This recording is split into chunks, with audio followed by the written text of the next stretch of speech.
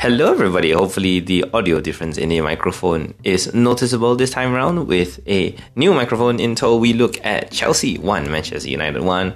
The score draw here that saw a variety of formations from Graham Potter's side. We will look at what worked, what did not, as well as Man United's response, relying on age-old experience to pull through with an equaliser despite conceding the lead really late on.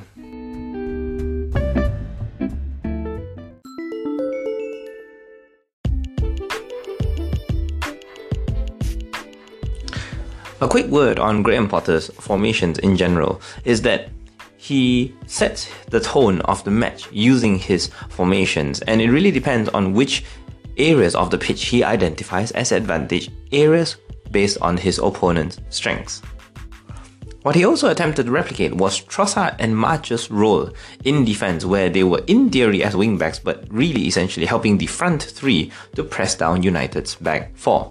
Azpilicueta as well as Ben Chilwell were the wingbacks of choice here, trying to press up to Man United's back four in order to win the ball off their central midfield. Now, this so-called box revolved around Mount and Sterling, taking up really intelligent, wide positions so that they can force Man United into awkward diagonal passes. And really what broke down was that Anthony had an outstanding game in transition from defense to offense, and that really brought hell to Cucurella as left centre-back. Now, it only took half an hour, so this tactic can be said to be moot going forward, and really what we're looking at is how Potter's new 4-3-3 eventually turned the tide for the Blues. The introduction of a very familiar playmaker, Mateo Kovacic, helped Jorginho cycle the ball from back to front, as well as, crucially, creating this really essential connection between midfield and attack. So what happened was that the back four now would give the ball to Mateo Kovacic, and then he would find Raheem Sterling specifically in areas that were free within the final third. So Sterling, instead of having a strict right-sided role, now could venture all over the pitch just to wait for balls from Mateo Kovacic. Now, it was here that Sterling really came to life, being able to make plays, essentially finding Mount, Aubameyang and the wingbacks occasionally throughout the first half itself.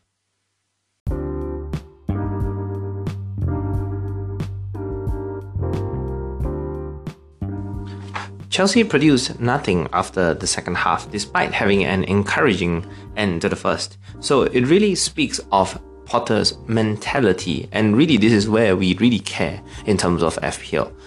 What we know now is that Chelsea, number one, are a fixture-dependent team where they rely on squashing their opponents and really taking advantage of positional advantages in order to take the lead and possibly extend it within the first hour. Because later on, we know that Potter is most likely to replace his entire front three, which he did here, relegating Mount to central midfield.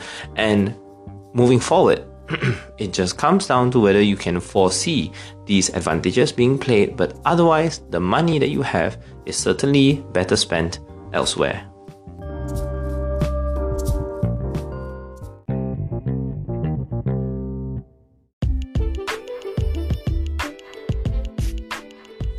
Manchester United, with Bruno Fernandes now gaining more and more productivity on the pitch while the drama circles Cristiano Ronaldo.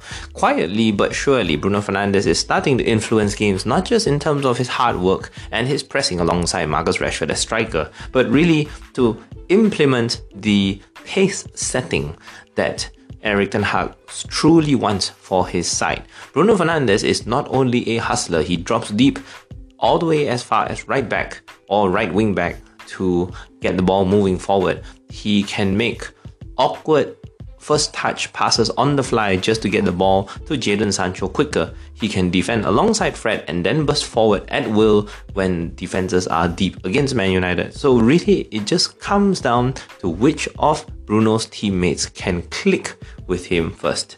In this particular match, Bruno's adaptability suited Marcus Rashford a lot more than anyone else, simply because Marcus Rashford in the opening stages took advantage of the space created by his wingers. Anthony and Jadon Sancho gave Chelsea's wingbacks a torrid time, as mentioned earlier, and it was Marcus Rashford that really took advantage of the space. in the 24th, the 28th, and even the 33rd minute itself, all of this were created by Bruno and Antony constantly tearing Chelsea's side apart. Now, obviously after the half-hour mark when Ten Hag had to deal with a brand new problem, Man United were unsurprisingly okay as the away side to shoot from range. As usual, we had players like Antony and such continue to do his trademark cut and shoot thing. But really the game was about how Bruno would eventually find space. He played in Antony for a gilt-edged chance in the 45th minute. And really it's the idea here, the lesson here for FPL purposes is about having a plan A. You invest in a player that has a plan A that can adapt itself on the fly.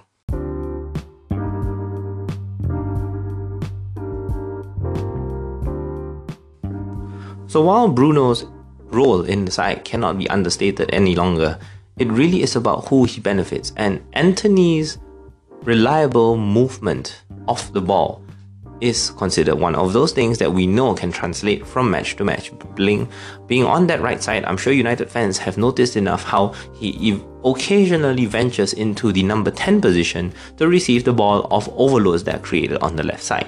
So his shots from range are certainly practiced, tried and true, but more importantly on the transition, where strikers can find Antony on the run, is where he truly becomes dangerous, and it comes down to when you foresee Man United take the lead, firstly, and secondly, whether Antony still remains in the position for a striker such as Marcus Rashford, or even, dare I say it, the returning Anthony Martial to find him first time. A quick word on Man United's defense given their upcoming fixture run of West Ham, Villa and Fulham, especially with the newfound stability with the re-emergence of Luke Shaw as well as Casemiro in midfield stabling the ship. Their defense currently hinges around how well the space around Casemiro is covered. So the unfortunate thing here is that it plays into the hands of Fulham in game week 16. But for West Ham as well as Villa, as it stands, that space remains untouched by their best players, as Benrahma is more likely to attack the right side, while for Villa, well, we'll see what Unai Emery does. And at this stage, it's still relatively safe to hold on to a Man United side away from home that can potentially secure 0-0.